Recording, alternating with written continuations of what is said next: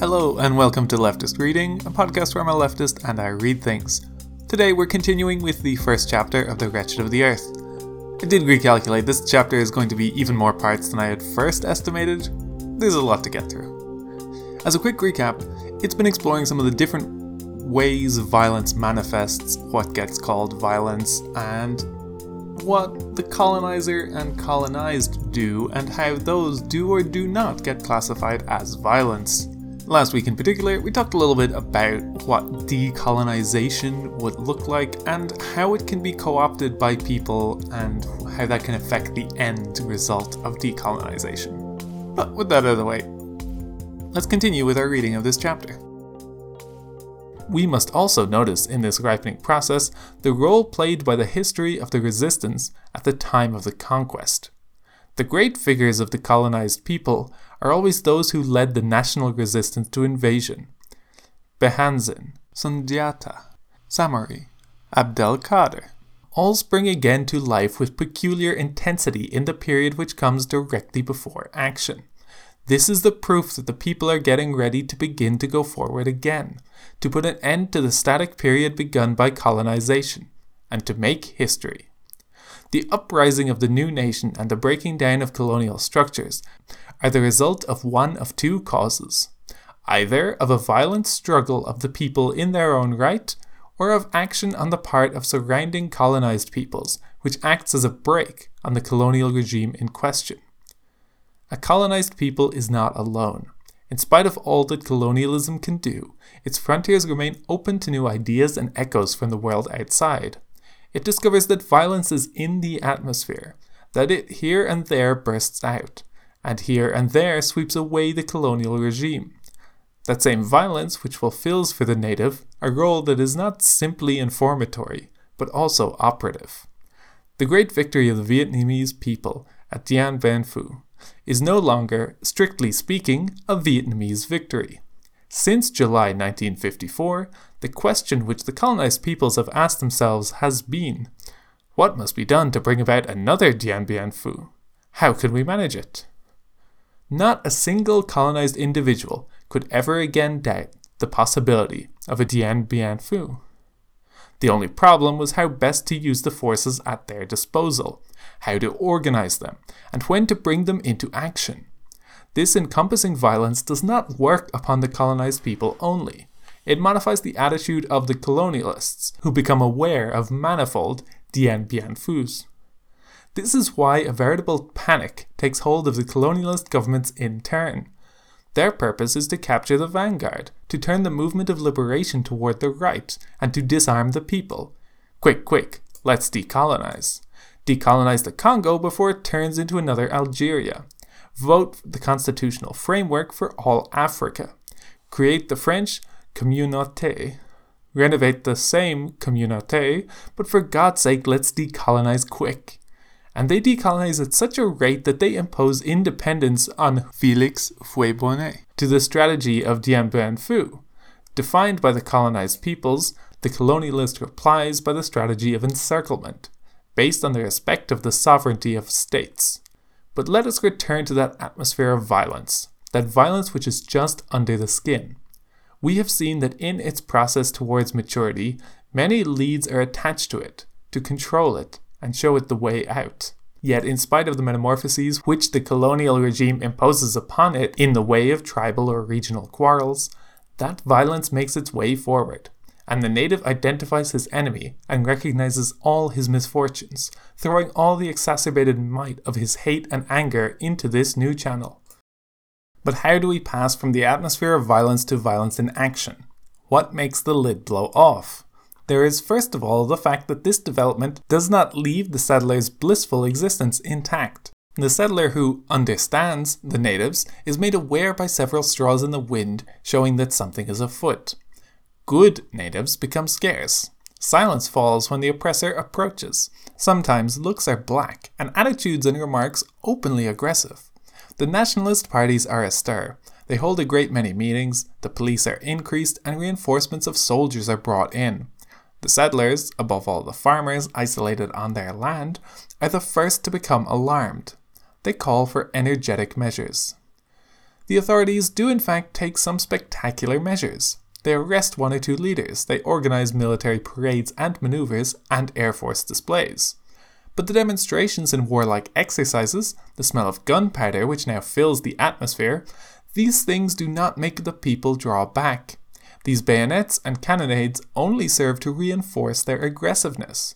The atmosphere becomes dramatic, and everyone wishes to show that he is ready for anything. And it is in these circumstances that the guns go off by themselves, for nerves are jangled, fear reigns, and everyone is trigger happy. A single commonplace incident is enough to start the machine gunning. Sétif in Algeria, the Central Quarries in Morocco, Moramanga in Madagascar. The repressions, far from calling a halt to the forward rush of national consciousness, urge it on. Mass slaughter in the colonies at a certain stage of the embryonic development of consciousness increases that consciousness, for the hecatombs are an indication that between oppressors and oppressed, everything can be solved by force. It must be remarked here that the political parties have not called for armed insurrection, and have made no preparations for such an insurrection. All these repressive measures, all those actions which are the result of fear, are not within the leaders' intentions. They are overtaken by events. At this moment, then, colonialism may decide to arrest the nationalist leaders. But today the governments of colonized countries know very well that it is extremely dangerous to deprive the masses of their leaders, for then the people, unbridled, fling themselves into jackeries, mutinies, and brutish murders. The masses give free rein to their bloodthirsty instincts and force colonialism to free their leaders, to whom falls the difficult task of bringing them back to order. The colonized people, who have spontaneously brought their violence to the colossal task of destroying the colonial system, will very soon find themselves with the barren, inert slogan, "Release X or Y." Footnote 7. Then colonialism will release these men, and hold discussions with them. The time for dancing in the streets has come. In certain circumstances, the party political machine may remain intact, but as a result of the colonialist repression and of the spontaneous reaction of the people, the parties find themselves outdistanced by their militants. The violence of the masses is vigorously pitted against the military forces of the occupying power, and the situation deteriorates and comes to a head. Those leaders who are free remain, therefore, on the touchline. They have suddenly become useless with their bureaucracy and their reasonable demands.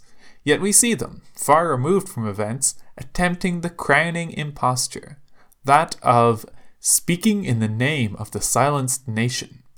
As a general rule, colonialism welcomes the godsend with open arms, transforms these blind mouths into spokesmen, and in 2 minutes endows them with independence, on condition that they restore order. So we see that all parties are aware of the power of such violence, and that the question is not always to reply to it by a greater violence, but rather to see how to relax the tension. What is the real nature of this violence? We have seen that it is the intuition of the colonized masses that their liberation must, and can only, be achieved by force. By what spiritual aberration do these men, without technique, starving and enfeebled, confronted with the military and economic might of the occupation, come to believe that violence alone will free them? How can they hope to triumph?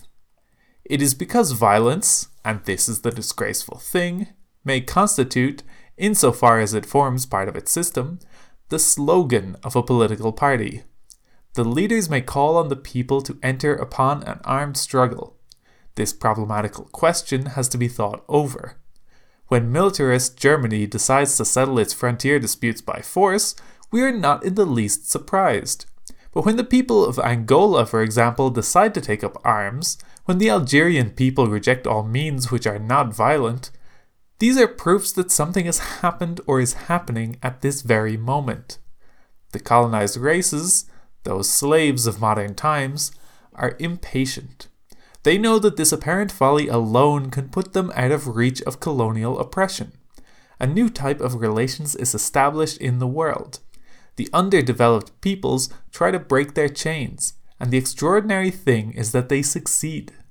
It could be argued that in these days of Sputniks, it is ridiculous to die of hunger. But for the colonized masses, the argument is more down to earth. The truth is that there is no colonial power today which is capable of adopting the only form of contest which has a chance of succeeding, namely, the prolonged establishment of large forces of occupation. As far as their internal situation is concerned, the colonialist countries find themselves faced with contradictions in the form of working-class demands which necessitate the use of their police forces. As well, in the present international situation, these countries need their troops to protect their regimes. Finally, there is the well-known myth of liberating movements directed from Moscow. In the regime's panic-stricken reasoning, this signifies, if that goes on, there is a risk that the communists will turn the troubles to account and infiltrate into these parts. In the native's eagerness, the fact that he openly brandishes the threat of violence proves that he is conscious of the unusual character of the contemporary situation and that he means to profit by it. But, still on the level of immediate experience, the native, who has seen the modern world penetrate into the furthermost corners of the bush, is most acutely aware of all the things he does not possess. The masses, by a sort of, if we may say so, childlike process of reasoning, convince themselves that they have been robbed of all these things. That is why in certain underdeveloped countries, the masses forge ahead very quickly and realize 2 or 3 years after independence that they have been frustrated, that it wasn't worthwhile fighting, and that nothing could really change. In 1789, after the bourgeois revolution, the smallest French peasants benefited substantially from the upheaval. But it is a commonplace to observe and to say that in the majority of cases, for 95% of the population of underdeveloped countries, independence brings no immediate change. The enlightened observer takes note of the existence of a kind of masked discontent, like the smoking ashes of a burnt-down house after the fire has been put out, which still threaten to burst into flames again. So they say that the natives want to go too quickly. Now, let us never forget that only a very short time ago they complained of their slowness, their laziness, and their fatalism. Already we see that violence used in specific ways, at the moment of the struggle for freedom, does not magically disappear after the ceremony of trooping the national colours. It has all the less reason for disappearing, since the reconstruction of the nation continues within the framework of cutthroat competition between capitalism and socialism. This competition gives an almost universal dimension to even the most localized demands. Every meeting held, every act of repression committed, reverberates in the international arena. The murders of Sharpeville shook public opinion for months. In the newspapers, over the wavelengths, and in private conversations, Sharpeville has become a symbol. It was through Sharpeville that men and women first became acquainted with the problem of apartheid in South Africa. Moreover, we cannot believe that demagogy alone is the explanation for the sudden interest the big powers show in the petty affairs of underdeveloped regions. Each jackery, each act of sedition in the Third World makes up part of a picture framed by the Cold War. 2 men are beaten up in Salisbury, and at once the whole of a bloc goes into action, talks about those 2 men, and uses the beating up incident to bring up the particular problem of Rhodesia, linking it, moreover, with the whole African question, and with the whole question of colonized people. The other bloc, however, is equally concerned in measuring by the magnitude of the campaign and the local weakness of its system. Thus, the colonized peoples realize that neither clan remains outside local incidents. They no longer limit themselves to regional horizons, for they have caught on to the fact that they live in an atmosphere of international stress. When every 3 months or so we hear that the 6th or 7th Fleet is moving towards such and such a coast, when Khrushchev threatens to come to Castro's aid with rockets, when Kennedy decides upon some desperate situation for the Laos question, the colonized person or the newly independent native has the impression that whether he wills it or not, he is being carried away in a kind of frantic cavalcade. In fact, he is marching in it already. Let us take, for example, the case of the governments of recently liberated countries. The men at the head of affairs spend 2/3 of their time in watching the approaches and trying to anticipate the dangers which threaten them, and the remaining 1/3 of their time in working for their country. At the same time, they search for allies. Obedient to the same dialectic, the national parties of opposition leave the paths of parliamentary behaviour. They also look for allies to support them in their ruthless ventures into sedition.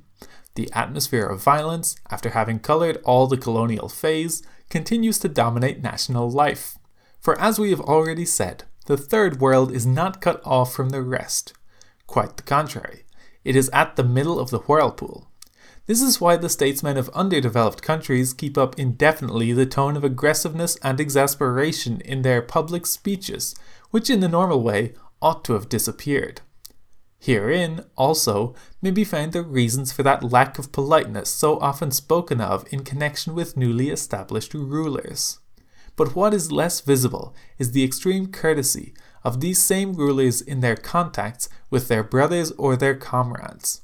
This courtesy is first and foremost a manner to be used in dealings with the others, with the former colonists who come to observe and to investigate. The ex-native too often gets the impression that these reports are already written. The photos which illustrate the article are simply a proof that one knows what one is talking about, and that one has visited the country. The report intends to verify the evidence. Everything's going badly out there since we left. Frequently, reporters complain of being badly received, of being forced to work under bad conditions, and of being fenced around by indifference or hostility. All this is quite normal. The nationalist leaders know that international opinion is formed solely by the Western press. Now, when a journalist from the West asks us questions, it is seldom in order to help us. In the Algerian War, for example, even the most liberal of the French reporters never ceased to use ambiguous terms in describing our struggle. When we reproached them for this, they replied in all good faith that they were being objective. For the native, objectivity is always directed against him. We may in the same way come to understand the new tone which swamped international diplomacy at the United Nations General Assembly in September 1960. The representatives of the colonial countries were aggressive and violent, and carried things to extremes. But the colonial peoples did not find that they exaggerated.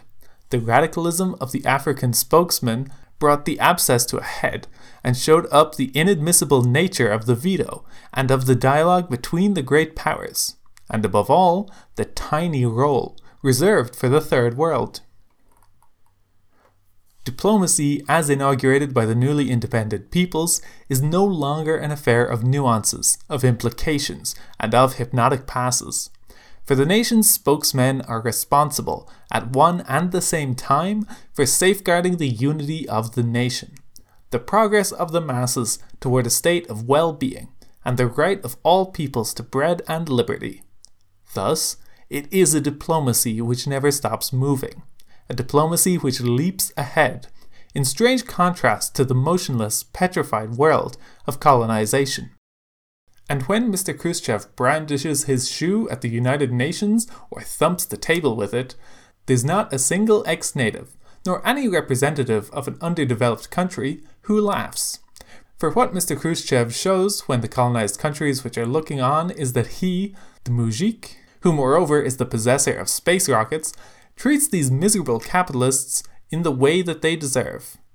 In the same way, Castro sitting in military uniform in the United Nations organization does not scandalize the underdeveloped countries. What Castro demonstrates is the consciousness he has of the continuing existence of the rule of violence. The astonishing thing is that he did not come into the UNO with a machine gun. But if he had, would anyone have minded? All the jacqueries and desperate deeds, all those bands armed with cutlasses or axes, find their nationality in the implacable struggle which opposes socialism and capitalism. In 1945, the 45,000 dead at Sétif could pass unnoticed. In 1947, the 90,000 dead in Madagascar could be the subject of a simple paragraph in the papers. In 1952, the 200,000 victims of the repression in Kenya could meet with relative indifference. This was because the international contradictions were not sufficiently distinct. Already, the Korean and Indo-Chinese wars had begun a new phase. But it is above all Budapest and Suez which constitute the decisive moments of this confrontation. Strengthened by the unconditional support of the socialist countries, the colonized peoples fling themselves with whatever arms they have against the impregnable citadel of colonialism. If this citadel is invulnerable to knives and naked fists, it is no longer so when we decide to take into account the context of the Cold War. In this fresh juncture, the Americans take their role of patron of international capitalism very seriously. Early on, they advised the European countries to decolonize in a friendly fashion. Later on, they do not hesitate to proclaim first the respect for and then the support of the principle of Africa for the Africans. The United States is not afraid today of stating officially that they are the defenders of the right of all peoples to self-determination. Mr. Menon-Williams' last journey is only the illustration of the consciousness which the Americans have that the Third World ought not to be sacrificed. From then on, we understand why the violence of the native is only hopeless if we compare it in the abstract to the military machine of the oppressor. On the other hand, if we situate that violence in the dynamics of the international situation, we see at once that it constitutes a terrible menace for the oppressor. Persistent jacqueries and Mau Mau disturbance unbalance the colony's economic life, but do not endanger the mother country. What is more important in the eyes of imperialism is the opportunity for socialist propaganda to infiltrate among the masses and to contaminate them. This is already a serious danger in the Cold War. But what would happen to that colony in case of real war, riddled as it is by murderous guerrillas? Thus, capitalism realizes that its military strategy has everything to lose by the outbreak of nationalist wars. Again, within the framework of peaceful coexistence, all colonies are destined to disappear, and in the long run, neutralism is destined to be respected by capitalism. What must at all costs be avoided is strategic insecurity, the breakthrough of enemy doctrine into the masses, and the deep-rooted hatred of millions of men. The colonized peoples are very well aware of these imperatives which rule international political life. For this reason, even those who thunder denunciations of violence take their decisions and act in terms of this universal violence.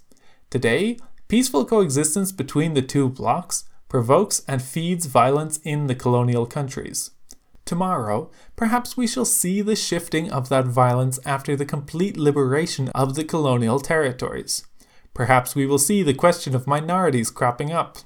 Already, certain minority groups do not hesitate to preach violent methods for resolving their problems, and it is not by chance, so the story runs, that in consequence Negro extremists in the United States organize a militia and arm themselves. It is not by chance either that in the so-called free world there exist committees for the defense of Jewish minorities in the USSR. Nor an accident if General de Gaulle, in one of his orations, sheds tears over the millions of Muslims oppressed by the communist dictatorship. Both capitalism and imperialism are convinced that the struggle against racialism and the movements towards national freedom are purely and simply directed by remote control, fomented from outside. So they decide to use that very efficacious tactic, the Radio Free Europe station, voice of the Committee for the Aid of Overruled Minorities. They practiced anti-colonialism, as did the French colonels in Algeria when they carried on subversive warfare with the SAS. Footnote 8. Or the psychological services. They use the people against the people. We have seen with what results. The atmosphere of violence and menaces, these rockets brandished by both sides, do not frighten nor deflect the colonized peoples. We have seen that all their recent history has prepared them to understand and grasp the situation. Between the violence of the colonies and that peaceful violence that the world is steeped in, there is a kind of complicit agreement, a sort of homogeneity. The colonized peoples are well adapted to this atmosphere. For once, they are up to date. Sometimes people wonder that the native, rather than give his wife a dress, buys instead a transistor radio. There is no reason to be astonished. The natives are convinced that their fate is in the balance, here and now. They live in the atmosphere of doomsday, and they consider that nothing ought to be let pass unnoticed. That is why they understand very well Fuma and Fumi, Lumumba and Chombe, Ahijo, Mumie, Kenyatta, and the men who are pushed forward regularly to replace him. They understand all these figures very well, for they can unmask the forces working behind them. The native and the underdeveloped man are today political animals in the most universal sense of the word. It is true to say that independence has brought moral compensation to colonized peoples, and has established their dignity. But they have not yet had time to elaborate a society, or to build up and affirm values. The warming, light-giving center where man and citizen develop and enrich their experience in wider and still wider fields does not yet exist. Set in a kind of irresolution, such men persuade themselves fairly easily that everything is going to be decided elsewhere, for everybody, at the same time. As for the political leaders, when faced with this situation, they first hesitate, and then choose neutralism. There's plenty to be said on the subject of neutralism. Some equate it with a sort of tainted mercantilism, which consists of taking what it can get from both sides.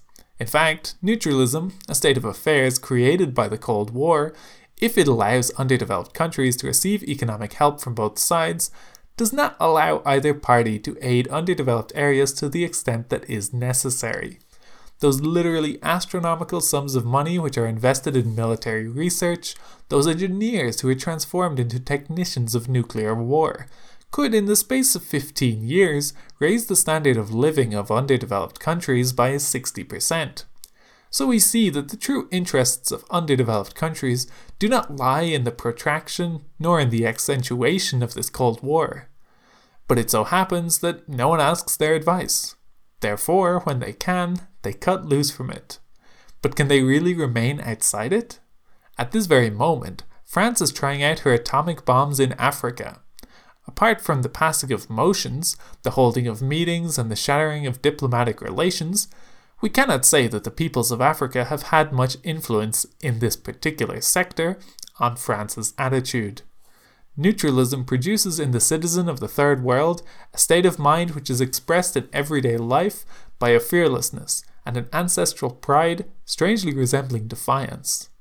The flagrant refusal to compromise and the tough will that sets itself against getting tied up are reminiscent of the behavior of proud, poverty-stricken adolescents, who are always ready to risk their necks in order to have the last word. All this leaves Western observers dumbfounded, for, to tell the truth, there's a glaring divergence between what these men claim to be and what they have behind them. These countries without tramways, without troops, and without money have no justification for the bravado that they display in broad daylight. Undoubtedly, they are impostors. The Third World often gives the impression that it rejoices in sensation and that it must have its weekly dose of crises. These men at the head of empty countries who talk too loud are most irritating. You'd like to shut them up, but on the contrary, they are in great demand. They are given bouquets. They are invited to dinner. In fact, we quarrel over who shall have them. And this is neutralism. They are 98% illiterate, but they are the subject of a huge body of literature. They travel a great deal. The governing classes and students of underdeveloped countries are gold mines for airline companies. African and Asian officials may, in the same month, follow a course on socialist planning in Moscow and one on the advantages of the liberal economy in London or at Columbia University. African trade union leaders leap ahead at a great rate in their own field. Hardly have they been appointed to posts in managerial organizations, then they decide to form themselves into autonomous bodies. They haven't the requisite 50 years experience of practical trade unionism in the framework of an industrial country, but they already know that the non-political trade unionism doesn't make sense. They haven't come to grips with the bourgeois machine, nor developed their consciousness in the class struggle, but perhaps this isn't necessary. Perhaps. We shall see that this will to sum everything up, which caricatures itself often in facile internationalism, is one of the most fundamental characteristics of underdeveloped countries. And that's our reading for this week. We'll be continuing it next week. If you have any questions, comments, corrections, or suggestions, you can email leftistreading@gmail.com or get the show on Twitter @leftistreading. The intro and outro music is Decisions by Eric Medias. You can find it and more of his work on soundimage.org. And the show is hosted on the Abnormal Mapping Network. You can go to abnormalmapping.com to find lots of other leftist podcasts about books, video games, movies, anime. And that's going to do it for this week. Thank you for listening, and keep reading.